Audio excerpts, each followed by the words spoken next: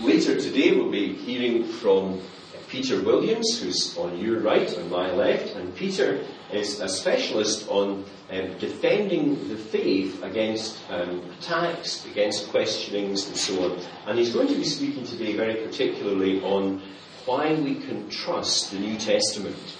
We live in days when many people think, it was just made up hundreds of years after, it contradicts itself, it doesn't really tell of the time of Jesus. Now, maybe you don't have those particular doubts, but I can guarantee that if you try to share your faith with anyone today outside the faith, they will expect you to have answers for these things.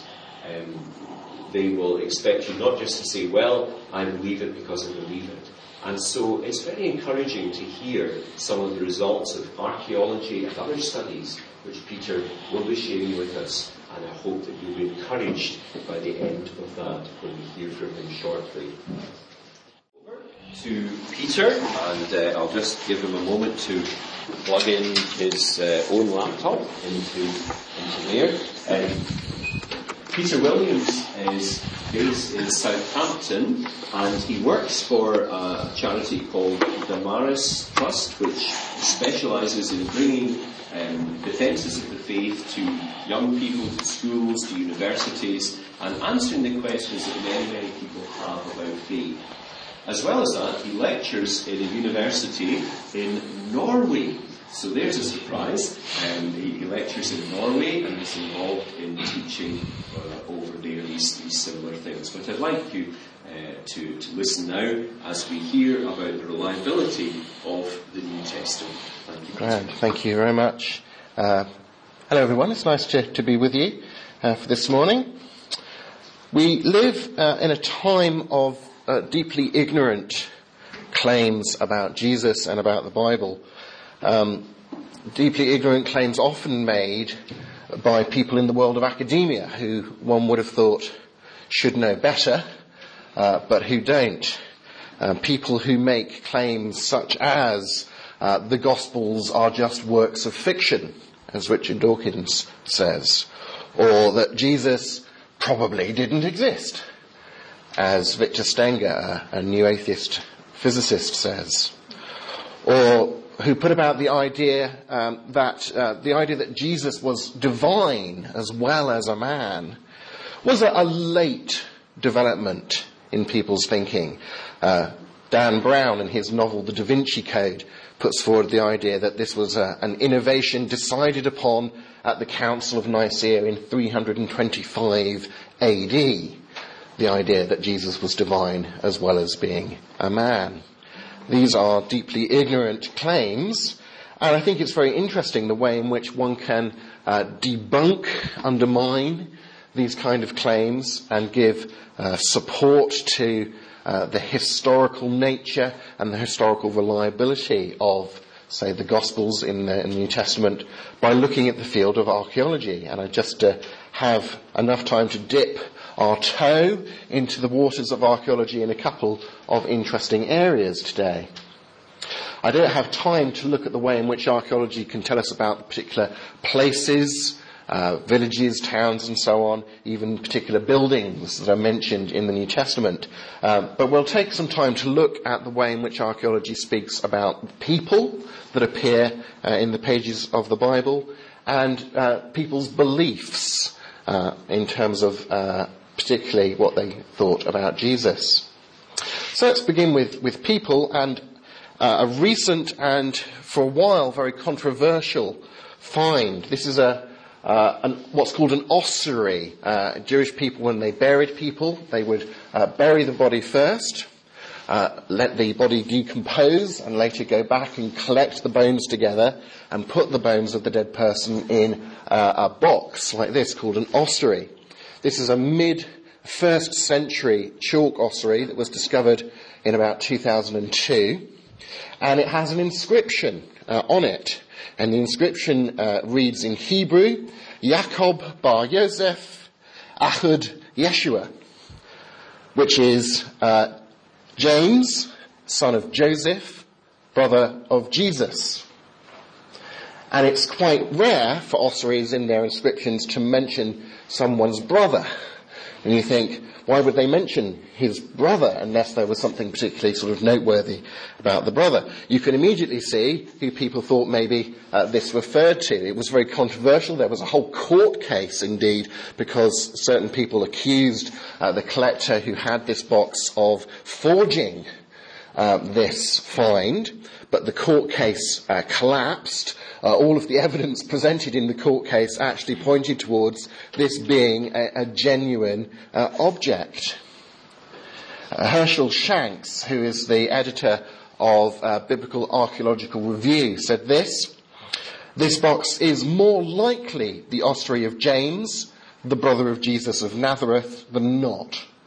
In my opinion, it's likely that this inscription does mention the James and Joseph and Jesus of the New Testament. And he co-authored a book which you might like to get on this topic called The Brother of Jesus. Certainly the dating, the mid-1st century dating of it fits in with the fact that we know that James was martyred for belief in Jesus as the Christ in AD 62. We find that out from the Jewish historian Josephus. Well, let's just take 2 verses from the Gospel of Luke. This is Luke 3, verses 1 to 2. In the 15th year of the reign of Tiberius Caesar, when Pontius Pilate was governor of Judea, Herod, tetrarch, that is, governor of a quarter of a province of Galilee, his brother Philip, tetrarch of Iturea and Trachonitis. Philip is mentioned in Josephus, although I haven't got any archaeology for him, but he's mentioned in Josephus.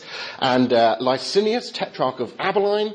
During the high priesthood of Annas and Caiaphas, the word of God came to John, son of Zechariah, in the desert. So we have 6 people listed in here, all of whom have archaeology relating to them. Tiberius Caesar, as one might expect of the Roman emperor, has quite a lot of archaeology relating to him. Here's a bust and a coin, a denarius from the 14 to 37 AD, commonly referred to as the tribute penny from the Bible when Jesus is saying, answering the question about taxes, whose image is on the coin? It's Tiberius Caesar. The Pilate inscription, skeptics said that there was no reason to believe that Pontius Pilate actually existed. He was only ever mentioned in the Bible until in 1961 they found a stone that had been reused in constructing another building that had an inscription on it, Tiberium. These words in the brackets are missing because the bits of stone have been chipped away, but Tius Pilatus Ectus, obviously Tiberium Pontius Pilate Prefectus, the governor. Or Herod the Great. New Testament archaeologist John McRae says that archaeological excavations have uncovered a surprisingly large amount of evidence pertaining to Herod the Great. Here's a bronze coin of Herod the Great. We have a ceremonial tripod bowl on one side and the inscription Herod King, and the year that the coin was struck, year 3, that is year 3 of Herod's reign, which would have been 37 BC. So this was struck just 37 BC. Herod died in about 4 BC. So surprisingly, Jesus was born, because we know he was born whilst Herod was still alive. He was born BC. That's because a medieval monk who calculated the calendar for us got his maths wrong. In 1996, an Israeli professor of archaeology called Ehud Nutzer discovered some broken pottery in Masada, which bore the Latin inscription, Herod the Great, King of the Jews, or King of Judea. And that was the first find to mention the full biblical title given to King Herod. King Herod the Great, King of the Jews. This was part of an amphora, or a sort of wine transportation device, and this has been dated to about 19 BC. Licinius, again, skeptics said, look, Luke doesn't know what he's talking about. everybody knew that Licinius was not a tetrarch, as Luke says, but rather he was the ruler of Chalcis, which was half a century earlier than Luke placed him. Luke clearly doesn't know his history. But then some archaeologists dug up an inscription that was found, it was from the time of Tiberius, AD 14 to 37, and this inscription names Licinius as tetrarch in Albia near Damascus, just as Luke had written. It turned out that there had been two different government officials who happened to have the same name. Caiaphas and Caiaphas's family, in a tomb located in the south of Jerusalem, were discovered, again, a cache of these ossuaries, and you can see these are ossuaries belonging to very rich and powerful people who could afford fancy carving on their ossuaries. One of which many historians believe relates to the former high priest Caiaphas and his family. There's an inscription on here about Yosef bar Caiapha, son of Caiapha. This is, again, a recent find from 2011 in Bulgaria, and what archaeologists think is very plausibly a bone box containing some remnants of John the Baptist. This archaeologist, with the fantastic name of Pop Konstantinov, headed an archaeological team that uncovered a reliquary, or an ancient container for relics, in which there were 8 bone pieces, not all human, by the way. Someone had padded out the collection at some stage, that were attributed to John the Baptist. The reliquary was found, it was embedded in an altar in the ruins of a monastery on Sveti Ivan, or John's Island, a small island in the Black Sea off Sazopol in Bulgaria, modern-day Bulgaria. And the professor told the media that he partly based his support of this find's authenticity on a Greek inscription that was found on another box that was found alongside the reliquary. And this inscription said, "God, save your servant Thomas to St. John, June 24th. The date, June 24th, is that of the religious feast of St. John. The island's name, John's Island, and the monastery was dedicated to St. John, are also considered supporting evidence. You might think, well, that's kind of circumstantial evidence. But there's some interesting other evidence as well. They've subjected the human bone fragments to some scientific testing. The remains there was a small fragment of a skull, bones from a jaw and an arm and a tooth, were discovered embedded in an altar, and they sent bits off to Oxford University, where archaeologists undertook carbon dating tests. The research team dated the right-handed knuckle bone to the middle of the 1st century AD, which is when John is believed to have lived until he was beheaded by King Herod. Scientists from the University of Copenhagen analysed the DNA recovered from the bones, and they found that the DNA came from a single individual. All the human bones were from a single human individual, probably a man, probably from a family in what is now the modern-day Middle East, where John would have lived. So quite interesting supporting evidence from carbon dating and DNA testing. What about the beliefs of these people, particularly about Jesus? Here's a very interesting find from the 60s. A guy called Johannan from his ossuary there was found, and you can see through his ankle bone is a nail. This is our only archaeological evidence of a victim of crucifixion.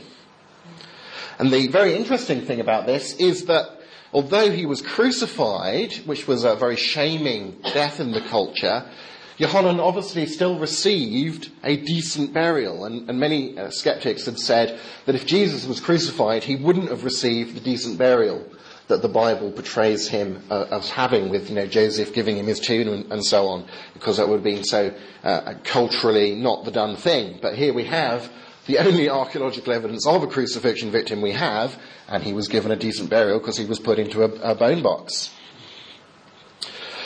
This is called the Nazareth Decree. It's a stone slab dating from about AD 41 that seems to have been found in Nazareth in the late 19th century. It records a decree from the Emperor Claudius, who reigned from AD 41-54. And the decree is to this effect. It says that no graves should be disturbed or bodies extracted or moved from graves. And it ups the penalty for doing this to capital punishment. Now, some people have suggested that a plausible explanation of such a decree in such a place would be that Claudius perhaps heard of the Christian doctrine of the resurrection and Jesus' empty tomb, and presumed that it must have been something to do with grave robbers, as indeed in Matthew's Gospel it's recorded that that was the first thing that the Jews said in response to the Christian proclamation of Jesus' resurrection. The Christians said, Jesus is risen and his tomb is empty. The Jews didn't say, no, the tomb's not empty, he's still mouldering away in there. They said, yes, the tomb's empty, but that's because the disciples stole the body. So this fits rather neatly with that.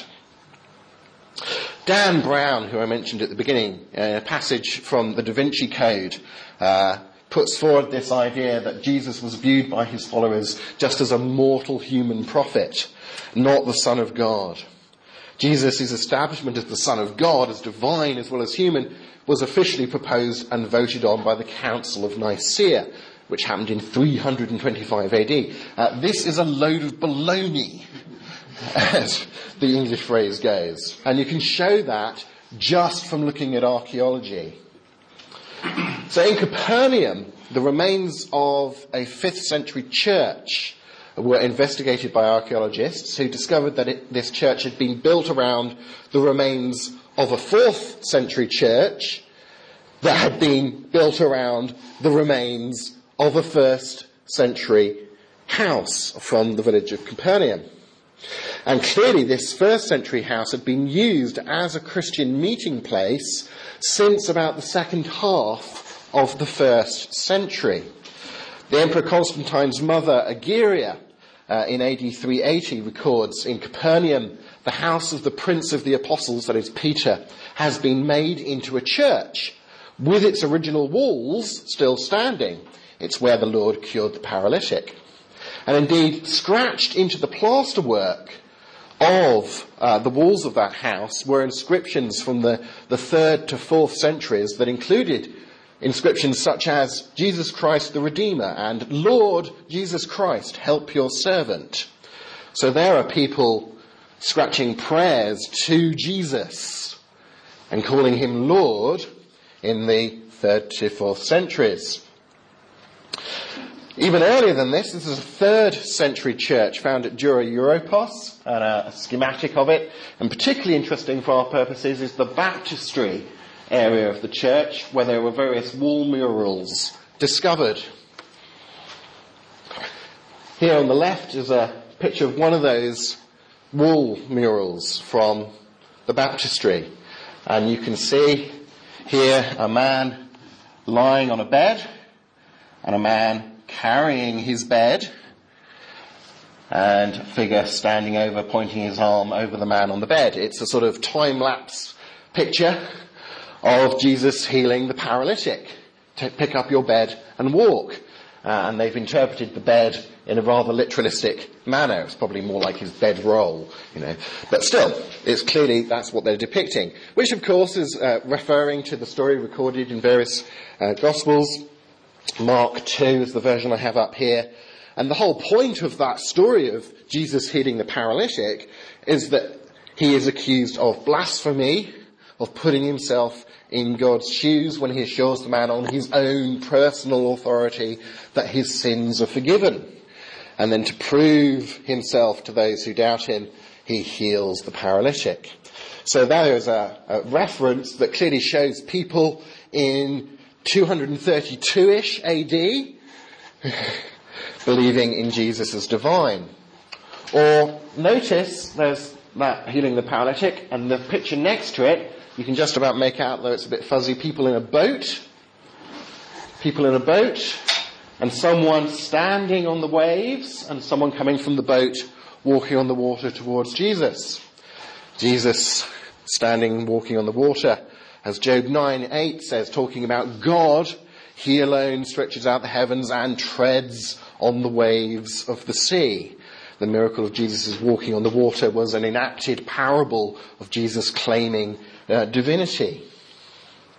Or this from just over the baptistry, clearly a picture of a shepherd here carrying a sheep, Jesus as the good shepherd.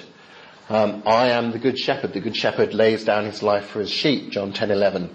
This, of course, again, is a reference back to the Old Testament way of referring to God from Psalm 23. The Lord is my shepherd.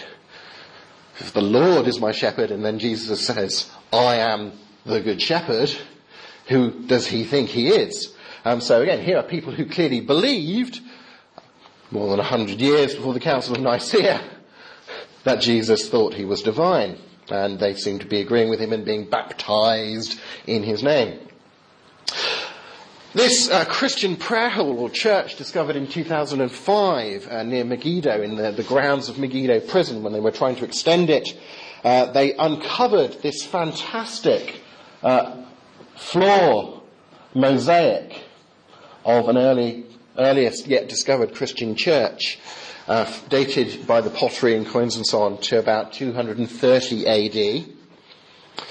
And there's various fascinating things about it, including its inclusion of these fish symbols. And you might know that in early Christianity, they used the symbol of the fish to say they were Christians to one another, because the Greek for fish, ichthus, was an acrostic. That's where you take each letter of a word stands for another word, and it stood for Jesus Christ, God's Son, Saviour. And so they used the fish as the Christian symbol. So there is a symbol talking about people believing in Jesus Christ, God's Son, from 230 AD. But even more impressive is this inscription here. And I have a brief video of the archaeologists from the site taking us through the translation of this inscription.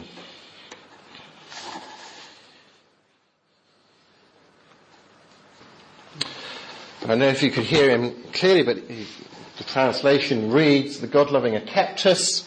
This lady has dedicated or offered the table that would have been on this plinth in the middle there to God, or the God himself, Jesus Christ, as a memorial. And they found these wine jugs from the 3rd century round it. Clearly, I think Christians were gathering around this table to have communion with one another. 230 AD. Clearly there were at least some people who believed that Jesus was God himself. Put that in your pipe and smoke it down brown, as we say. The Alexamenos graffito. You're probably not surprised to know that graffito is Latin for graffiti. It's some graffiti, probably scratched in a wall by one Roman soldier taking the mick out of another Roman soldier, found near Palatine Hill in Rome, dated to about 200 AD. And you can see here's a figure on a crossbeam with a donkey's head. He's made such an ass of himself as to get himself crucified. And here is a figure looking up at the figure on the cross with an arm raised. And the script here says, Alexamenos worships his God, or Alexamenos, worship your God. Ha ha ha, what an idiot this Roman soldier is for worshipping this guy who got himself crucified. Remind you of anyone? But of course you can only worship a God. Worship your God. So clearly someone believed in a crucified God in about 200 AD. Another very recent find from 2011, a funeral inscription with the official name of NCE 156. They give these inscriptions fantastic labels. But it's an inscription written in Greek, dated to the latter half of the 2nd century, So this comes about 117, 167 between their years post-crucifixion. And it alludes to various Christian beliefs, although it also uses some pagan imagery. And it's rather strange imagery to our eyes and ears, this funeral inscription, but it reads, "To my bath, the brothers of the bridal chamber carry the torches. Here in our halls they hunger for the true banquets, even while praising the Father and glorifying the Son. There, with the Father and the Son, is the only spring and source of truth." Praising the Father and glorifying the Son, the source of truth. All of which is just a sampling of the archaeological evidence that adds powerfully to the cumulative case for the historical nature and the historical reliability of the New Testament, and which debunks, just by looking at archaeology, a lot of these contemporary media claims that you'll come across on YouTube or the internet or so on, from new atheist authors who think that the Gospels have nothing to do with history, that it's just made up, that all this stuff about believing in Jesus as divine and so on is a late development rather than something that actually comes from the historical ground zero. Thank you very much.